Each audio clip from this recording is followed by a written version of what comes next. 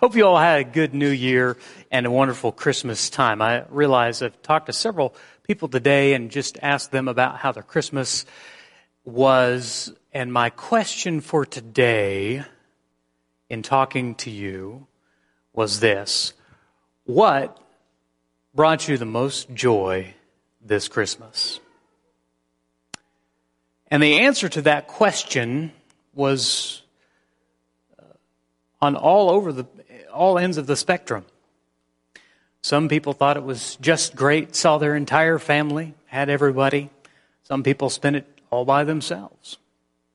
Some people, everything went just according to plan. Others, nothing went according to plan. Some people are all wrapped up celebrating by December 24th. And some people will not finish until January 24th. By show of hands, how many of you have taken down all of your Christmas decorations? Okay. How many of you are hanging in there till February? Okay. Got a few folks. I always enjoy this kind of year, this time of year, specifically because of the lag between Christmas and New Year's. It's a time to reflect, to think about the year that was, also to look ahead, to think about the year that is. That being said, there's probably no other time of the year when my family is more annoyed with me than at the beginning of the year. Because they get all excited. It's time to set some goals. And so I begin mapping out my life and looking at different areas and evaluating and thinking, and man, got all of these things that I want to do, books that I want to read, relationships that I want to form, things that I want to do, plans that I have, goals to set. And you say, well, why would your family be annoyed at that? Because they know what's coming. They know Dad, in his goal-setting mode, is going to ask all of them about what their goals are, what they want to do. And he's going to come with that extra amount of pressure. So I tried to lay off that a little bit this year, not be quite as intense. But if you're a goal-oriented type A person, I speak your language. I get it. This time of year is exciting. One of the things that we are doing as a family, and I hope your family is as well, I talked about it this morning in the welcome, is the daily Bible reading. And so we decided as a family that we were going to do the chronological Bible, do that YouVersion Bible app that we sent the links to. And by the way, if you're watching online, they'll drop that link to the website again. You can look at those plans for yourself. I love and I hate the daily Bible reading plan. This one in particular. He said, why would a preacher hate the daily Bible reading plan?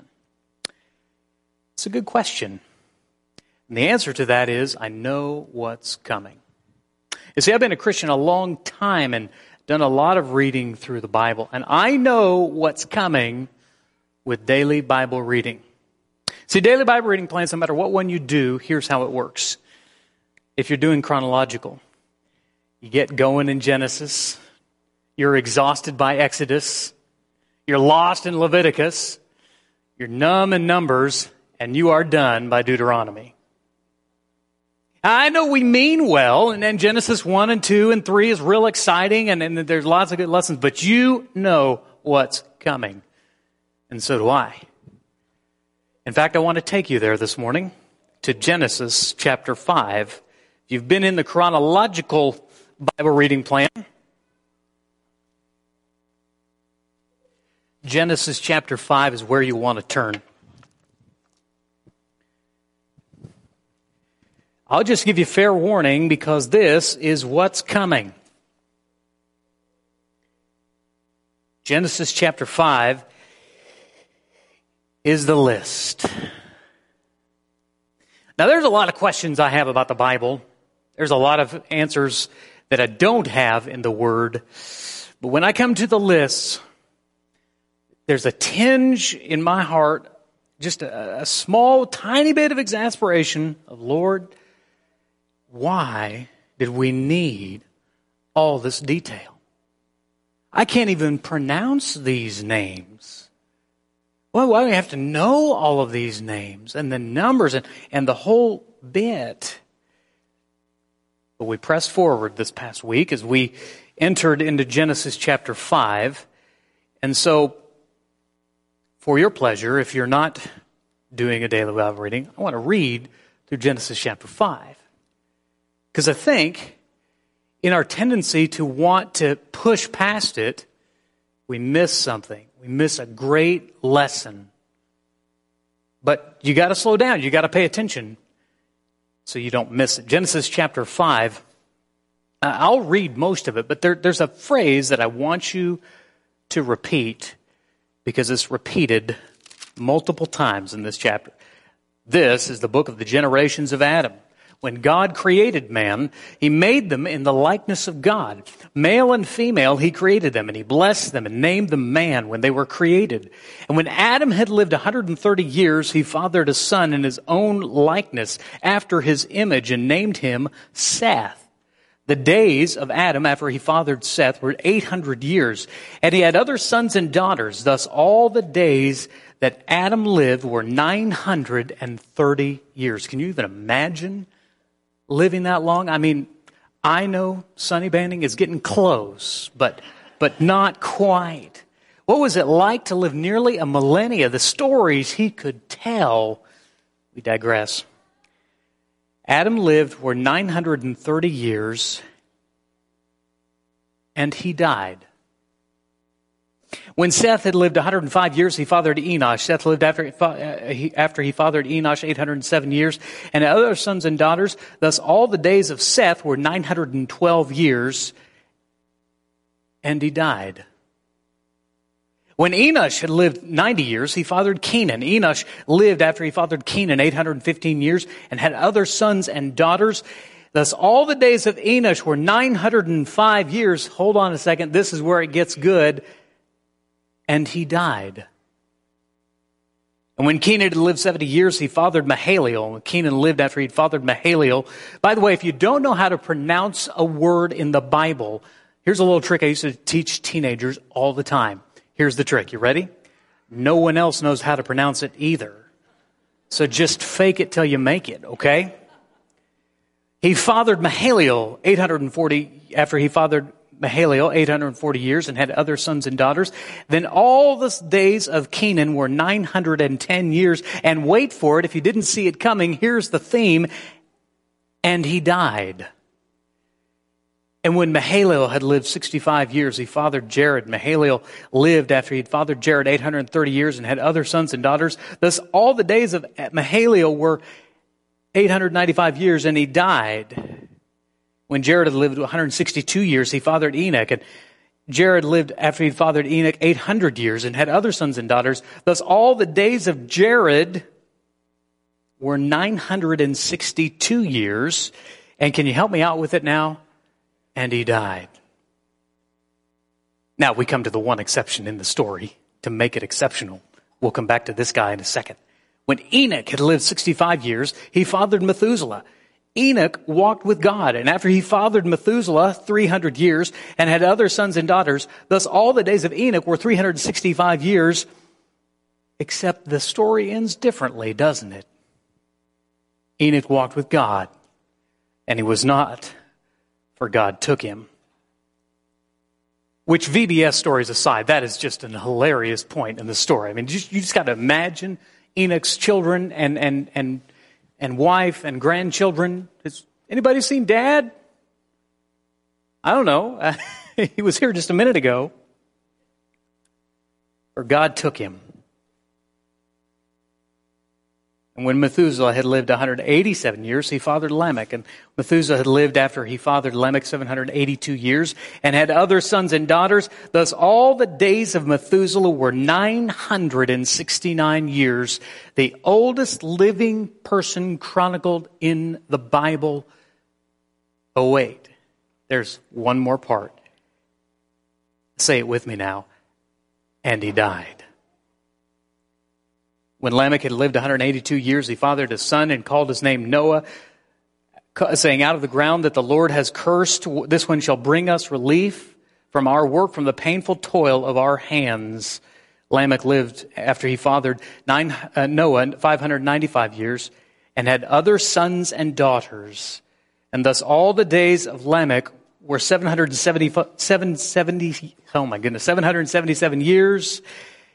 And you know the end of the story. Say it together now. And he died.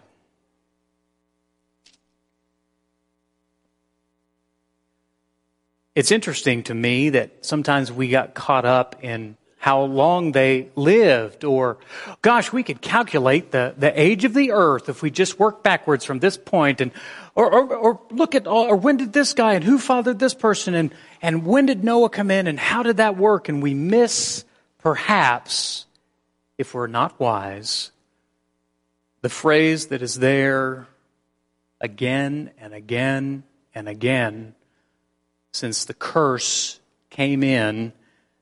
All of them, all of the stories of God's people, of God's story, no matter who they were, with just a couple of exceptions, end in the same way. And he died. Good, uplifting, encouraging sermon this morning, isn't it? Thank you, Levering. Appreciate that. Hang with me.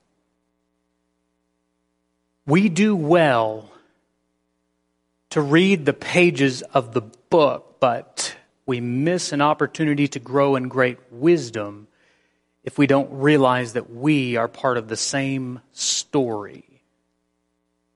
Had 3 funerals this week, lest you think that the preacher was off. I mean, I know you think the preacher's off, but for different reasons. 3 funerals. 3 different people. Different in faith, different in maturity, different ages. Same ending.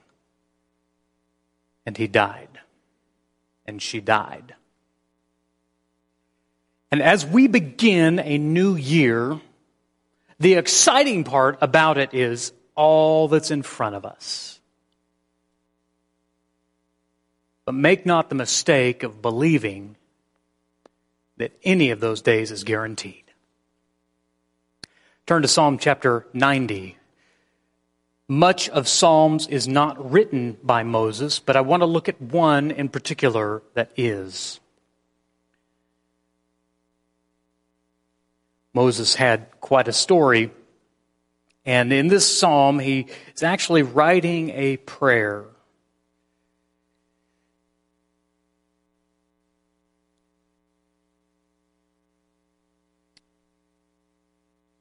Verse 9 of Psalm chapter 90, if you're following along at home or if you're following along here. For all our days pass away under your wrath. We bring our years to an end like a sigh. The years of our life are 70, or even by reason of strength, 80. And yet their span is but toil and trouble.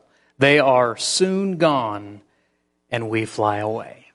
That old song, I'll fly away, oh glory. It's a little more upbeat than Psalm chapter 90.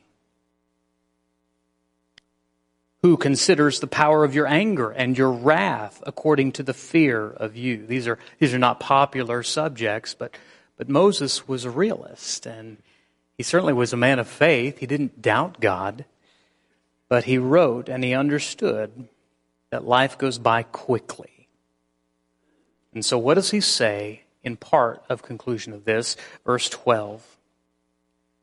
So, teach us to number our days that we may gain a heart of wisdom.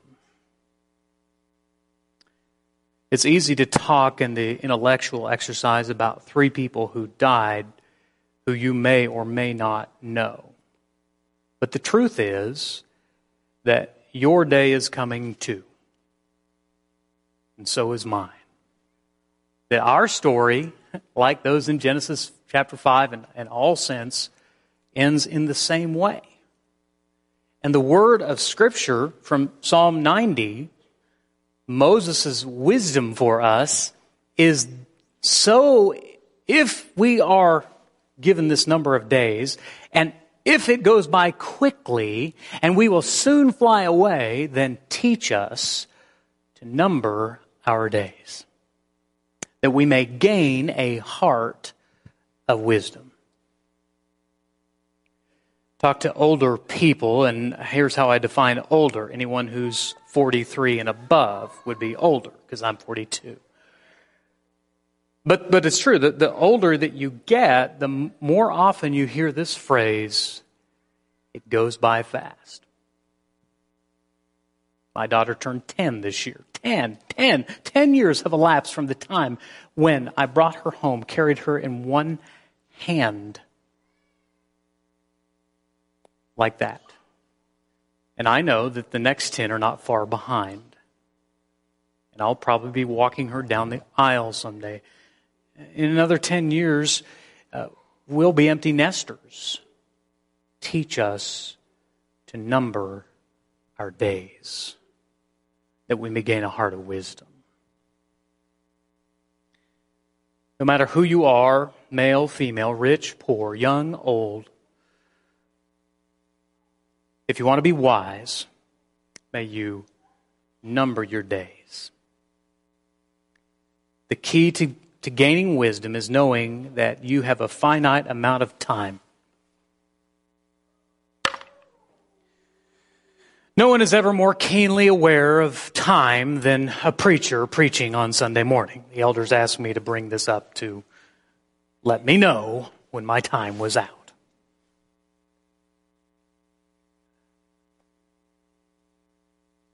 But a lot of us live our lives like preachers preach, which is paying no attention to the clock at all.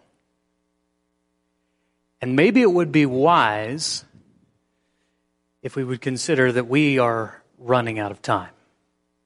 You and I, all of us. We are closer now to our end than we have ever been. So my question is, what are you doing with it? What are you doing with the time you've been given? You see, it slips away, not to steal from certain soap operas, but like sands through the hourglass, these are the days of our lives. They slip slowly at first. When you're a child, the days go by so slowly. And the older you get, the faster it goes. And when you're in your 60s and 70s and 80s, decades go by like that. It's just like the hourglass. At first, it seems to be forever. It seems like it'll take forever for this tiny little vessel to fill up with blue sand, but we know that it will. But it seems to go faster toward the end than it does at the beginning, because at the beginning we have all of this time right here, all of this sand. And this is how children look at time. They have plenty. They never worry about it. They never think about it. They have all of the days of their lives to achieve the things that they want to achieve until they don't.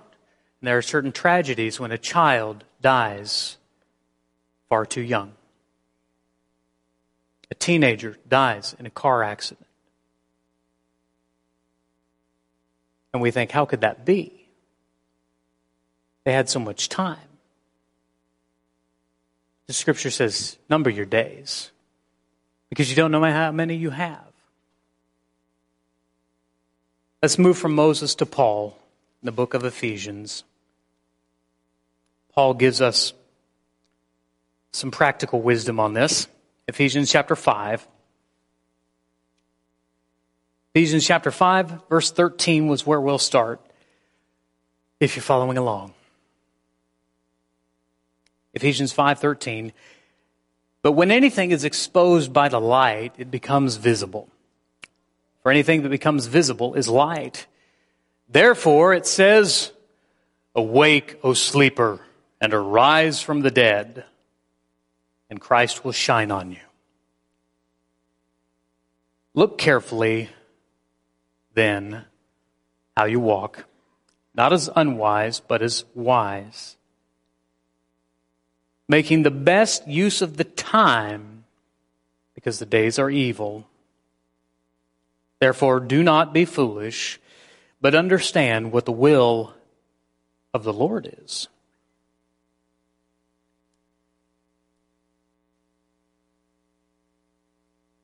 This lesson is very simple. There's one point.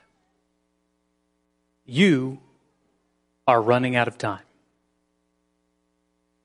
And you can ignore that fact. You can pretend like it doesn't exist.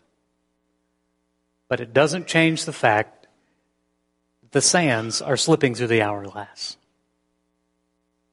And someday, and you're closer to that day now than ever, will be the end of your days of life here on earth. And so Paul says, look carefully then how you live. Pay attention. Walk with wisdom. The first thing he says is, wake up. This is the practical part of the sermon, okay? Wake up. Wake, O sleeper, and rise from the dead. You want to be a good Christian parent, and you have teenagers, and they've been taking advantage of the Christmas break and sleeping a little longer. Just as they begin to get back to school, you throw open the door and you flip on the light and say, awake, O sleeper, and rise from the dead. But not to pick on teenagers, because there's a whole lot of adults who sleepwalk their way through life. They keep doing the same thing again and again and again and expecting different results. And they stay in a job that they hate for 5 and 10 and 15 and 20 and 25 and 30 and 35 and 40 years, miserable, but too afraid to flee from the security that it offers. And so they live their life in misery. You know, the number one regret of nursing home residents as they near the end of their life can be summed up in one word: regret.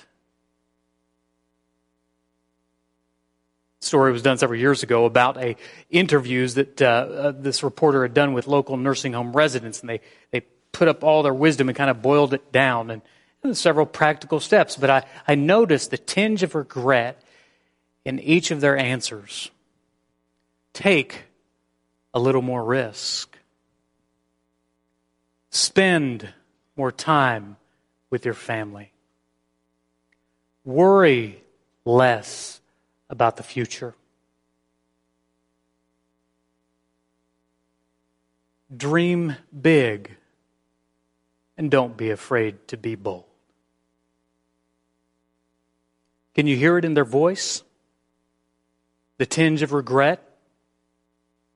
Because they know they had the opportunity to make the most of every opportunity, and they didn't. And they find themselves alone in a room thinking about all of the what ifs. You and I are running out of time. So wake up! You're welcome. Rise from the dead.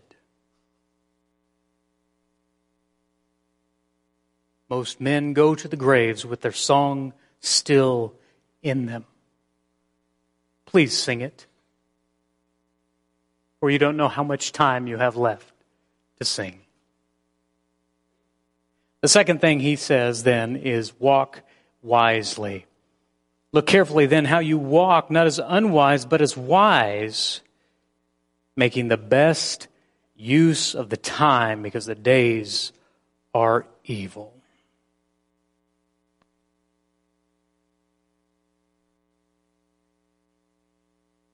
Many people will say, I don't have time to read the Bible. I just don't have time to pray. You know, going to worship is really hard. It takes a lot of effort. Paul would say, walk wisely. People will say, I don't have the time, but man, new series is coming out on Hulu. Got to get all those episodes in before it breaks over. Yeah. You don't have time, do you? Don't deceive yourself. You have plenty of time. You just have to walk wisely in how you use it. Story is told in Luke chapter 18 of two men. It's interesting because In Luke chapter 18, we never really put these stories together, but there's two men who lived their lives very differently, and yet they were very close. They were very similar in how they lived their lives. They were both rich. They had plenty of money. Very successful. But both of them approached an opportunity very differently. Luke chapter 18. And a ruler asked him, "Good teacher, what must I do to inherit eternal life?" And Jesus said, "Why do you call me good? No one is good except God alone. You know the commandments. Do not commit adultery, do commit murder, do not steal, do not bear false witness, honor your father and mother." And he said, "All these I've kept from my youth." And when Jesus heard this, he said to him, "One thing you still lack. Sell all that you have and distribute to the poor, and you will have treasure in heaven. Come and follow me." You see, he had the right question. What must I do to inherit eternal life? He got the right answer. But he had the wrong response. When he heard these things, he became sad, for he was extremely rich. Though that man was rich and young, and certainly successful by the world's standards, in God's eyes, he was a fool. Man number 2, one chapter over, Luke chapter 19. He entered Jericho, and he was passing through, and behold, there was a man named Zacchaeus. He was the chief tax collector and was rich. And he was seeking to see who Jesus was, but on account of the crowd, he could not because he was small in stature. So he ran on ahead and climbed up into a sycamore tree to see him, and he was about to pass that way. And when Jesus came to the place, he looked up and said to him, "Zacchaeus, hurry and come down, for I must stay at your house today." And so he hurried and came down and received him joyfully. And when they saw it, they grumbled, "He has gone to be the guest of a man who's a sinner." And Zacchaeus stood and said to the Lord, "Behold, Lord, half of my goods I give to the poor, and if I've defrauded anyone of anything, I restore it fourfold." And Jesus said to him, "Today salvation has come to this house, since he also is a son of Abraham. For the Son of Man came to seek and to save that which is lost." You see, two men, both young, both rich, both successful, but two very different responses. And Paul would say Zacchaeus responded wisely. Will you? Will you walk wisely? When the opportunity between you and God, and there's something that gets between that, will you walk away from it? Will you give up that job that doesn't ever allow you to worship God regularly? Oh, you might have a hefty 401k, but you'll end up spiritually bankrupt in eternity. Are you willing to leave that relationship? As a Christian, you're in a relationship with someone and they're not God-fearing. No, they say they love Jesus, but they don't act like it and they don't live like it. But you hold on to them because you're so worried of being alone. And Paul would say, walk wisely because the days are evil.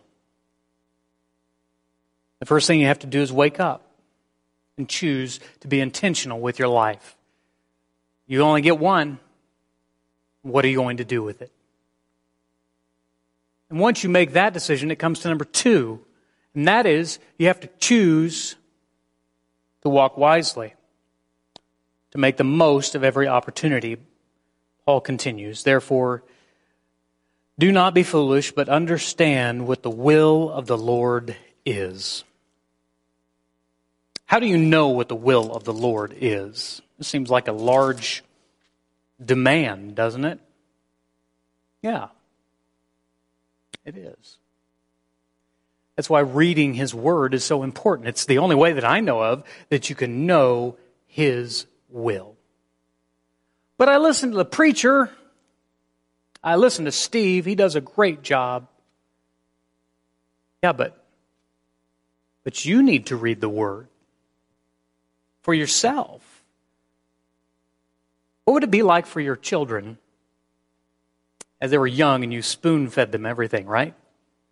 But you decided, it's a lot of work for them to chew their own food, so I'm just going to continue spoon-feeding them. 5 and 6 and 7. They were teenagers. They went to the youth group. Every time they went to a Devo, your mom would be right there feeding you food.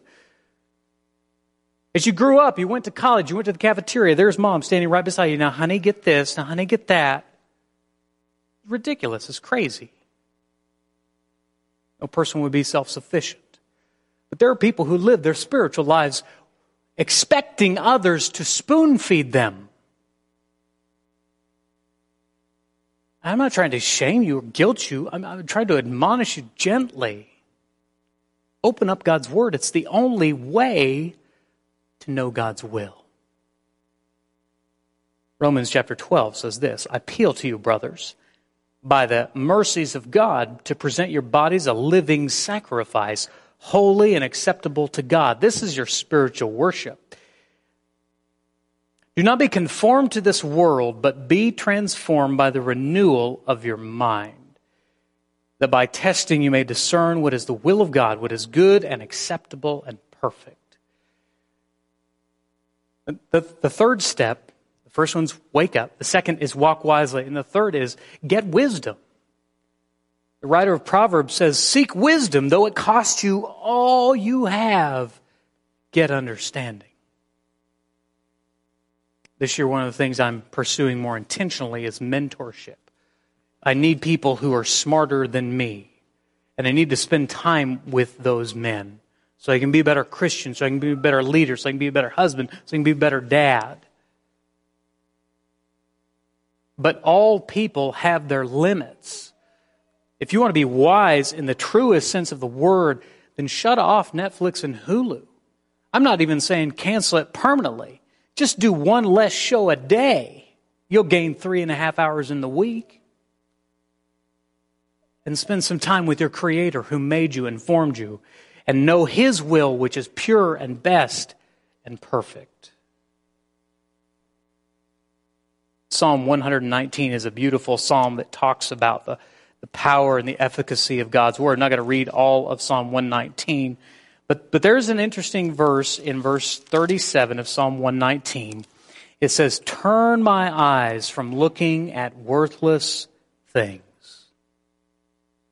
Psalm 119:37. Turn my eyes from looking at worthless things and give me life in your ways. And there's so much out there that's worthless. It's just worthless in the scheme of your life. What's the news cycle of the day? What's the politics of the day? What's everybody else doing on social media? What's playing on Hulu or Netflix? These are worthless things. They're stealing your time. It's the most precious resource you have. And you're running out of it. Teach us to turn our eyes from worthless things and turn to God's wisdom. Seek God's wisdom above all things. Do not be conformed to the world, Romans 12:2 says, but be transformed by the renewal of your mind. That by the testing you may discern what is the will of God, what is good and acceptable and perfect. You see, if you want to change you have to start by changing your heart, changing your mind. And you can't have a new mind and a new heart if you're watching the same old garbage, if you're reading the same old garbage, if you're looking at worthless things. Turn your eyes toward things that are worthful and helpful and that will renew your mind, that you may practice the will of God, which is good and acceptable and perfect. So the first thing you got to do is wake up. Second thing you got to do is walk wisely. The third thing you have to do is seek wisdom. And the last thing you need to do is James chapter 1. Found in James chapter 1, verse 22. Be doers of the word, not hearers only, deceiving yourselves. And so we put a lot of energy and effort and time so you all could hear the word. So you can hear it at home, watching on your couch or driving along the road. So you can hear it later in the podcast or watch it on Vimeo, or make sure that you can hear it well here in the auditorium. We put a lot of effort into making sure you're able to hear the word. But James says that's only half the equation. But be doers of the word and not hearers only, deceiving yourselves. For if anyone is a hearer of the word and not a doer, he is like a man who looks intently at his natural face in a mirror. For he looks at himself and goes away and at once forgets what is like. But the one who looks into the perfect law, the law of liberty, perseveres, and being no hearer who forgets, but a doer who acts, he will be blessed in his doing. And so reading God's word is great. We want you to do that. But Bible reading is useless if it's not accompanied by Bible doing. Bible reading doesn't matter a whole lot if it doesn't cause you to change your heart and change your life and change your actions. How? By yourself, by your own efforts? No, through Christ, through the power of His Spirit given you at baptism. His power working, which is at work within you to renew you in your inner man, to change you from the inside out. This time of year, it's very popular for people who want to change from the outside in. And God calls us to change from the inside out. You and I are running out of time. You have about 30 minutes less than you had at the beginning of this sermon. So my question is, what are you going to do with the time that remains? It's up to you. I titled this sermon, What Shall It Be? Because you get to decide what you do with the remainder of time. You're going to live exactly this much time, the same way that you lived out this much time? Or are things going to change? If you're ready to change, the only way to do that in a permanent sense is through Jesus the Christ. If you need Him, the only way into Christ, as He commanded, is to believe in Him and to be baptized. But if you've done that and you need a deeper change, one of our shepherds would be honored to pray with you and pray for you. And we'll pray with you and for you as a congregation if that's needed. But whatever we do, may you not miss this moment because we all are running out of time.